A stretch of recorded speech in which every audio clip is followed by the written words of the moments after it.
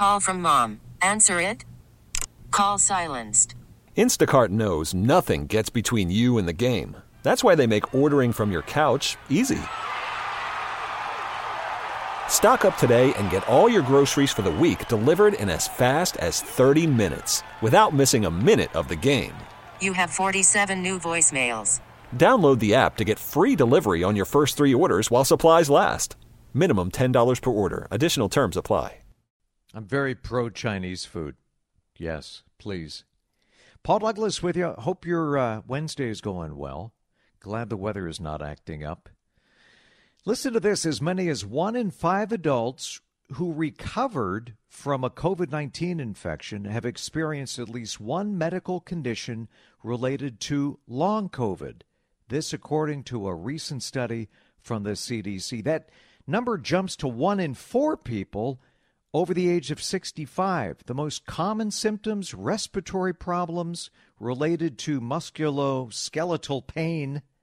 And I didn't know this. COVID patients almost twice as likely as other people to have conditions impacting their lungs. When we have questions about COVID or any other infectious disease, we reach out to Dr. Greg Poland at the Mayo Clinic. Dr. Poland, welcome back. Hey, good afternoon, Paul. Are you in Rochester? Are you back? No, I'm not. I will be soon, but not yet. Well, Jordana asked me to if you could drop off a 6-pack at the Mayo Clinic for her so she can celebrate in style. Anyway, yeah. Okay. She's doing better, by the way. She had her bone marrow transplant last week, and they're taking good care of her down there. And I chatted with her yesterday. With her, just delighted that she's done so well. Thank you. She's very brave. I know she's scared, but she's tough. Hey, what should listeners know about long COVID? It still seems like, especially with long COVID, we don't know what we don't know. It's like peeling an infinite onion. We keep discovering new things, and such is the case when it comes to science. But is there any correlation between the severity of the infection? If you have a really bad case of COVID, are you more likely to develop long COVID, to have lingering, nagging symptoms, or do we just not know? I think there is a sense in which severe COVID does increase the chance of longer-term symptoms due to end organ damage. That's different than long COVID symptoms that were not clear. Is it due to end organ damage, autoantibodies, or some other factor? So even people, as you mentioned at the beginning there, even people with mild COVID do develop long COVID type symptoms like brain fog and fatigue are the 2 most common ones that I hear my patients talk about. And this is really important, Paul, because I still run into people who say, well, my neighbor had COVID. She didn't die. It'll be fine. It's just flu. And the reality of it is that is not true. Flu, for the most part, doesn't give you much in the way of post-influenza symptoms that are chronic and long-term. COVID is quite different. I mean, you run the risk of a new mental health diagnosis, cardiovascular complications, diabetes. In fact, I may have mentioned this to you one other time. A great study showed that even with mild to moderate COVID, people sustained a 2 to 4% shrinkage of the gray matter of their brain, the equivalent of aging 20 years. Are you kidding? 20 years? Oh, yeah. So this has real, measurable, and really significant effects on people's quality of life, some of which they won't even realize until they get older. In other words, think of you and I. When we were in our 20s, say, and we lost 3% of or 5% of our heart function or of our lung function, we would never know it. But wait till you get into your 60s and 70s, and all of a sudden, that composes actually a higher percent of your functional ability. And now we'll be scratching our heads and puzzling, saying, why are we seeing so much of this in people that are 50 or 60 years old? And we'll have to look back and say, well, yeah, you had COVID 10 years ago, 15 years ago. I suspect that's what we're going to end up seeing.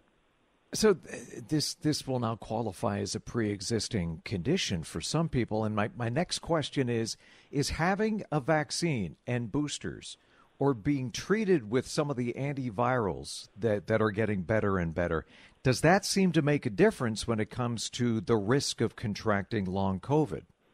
Yeah, great question. And the data are a little bit conflicting here. But in general, what we can say is that if you're up to date, you're getting vaccines, in other words, you're preventing either getting COVID or getting significant COVID, you are decreasing the odds that you're going to have any significant, long-standing symptomatology. Okay. Well, that's encouraging, and just one more reason to run out and get a vaccine if you haven't already gotten one. I have enough brain fog in my life. I don't need long COVID or brain fog or all the other stuff that comes with this. Hey, before we let you go, I just saw that Pfizer says their vaccine is both safe and effective for children under the age of 5. They're applying for FDA and EMA clearance.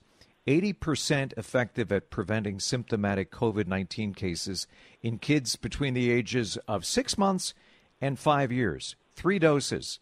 Would you give your grandchild a vaccine if they were under the age of 5? Yeah, I would very much consider it, and the reason for it is several-fold. Number one, the risk of death. Now, there have been only 1,500 children who have died of COVID in the U.S. In the scheme of things, that's a small number, but it is not a small number if it's your child or grandchild or somebody you know.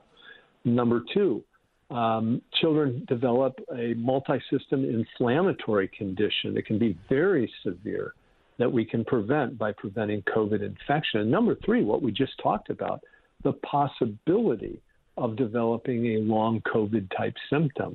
And when you're talking about the Pfizer vaccine, we're talking about 1/10 of the dose that we give to adults. So they found very safe. And as you say, the top-line data are about 80% efficacy. We don't know if that will hold up with new variants, but against the variants it was tested against. Dr. Greg Poland, thank you for always being there and picking up the phone and answering our questions. Wishing you and your amazing family the best. And congratulations. You want to tell listeners you've had a big couple of weeks. What happened?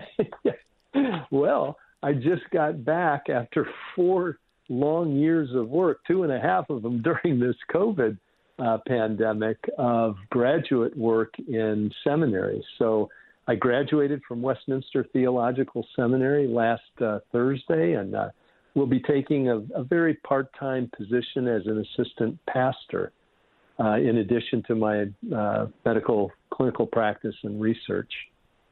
Very cool. Well, congratulations. Vaccine expert, global vaccine expert, and pastor. You wear a lot of hats, and I respect you for hanging in there. Thank you, Greg. Thanks, Paul. Always a privilege to talk with you. Thank you, sir. We get it. Attention spans just aren't what they used to be. Heads in social media and eyes on Netflix. But what do people do with their ears?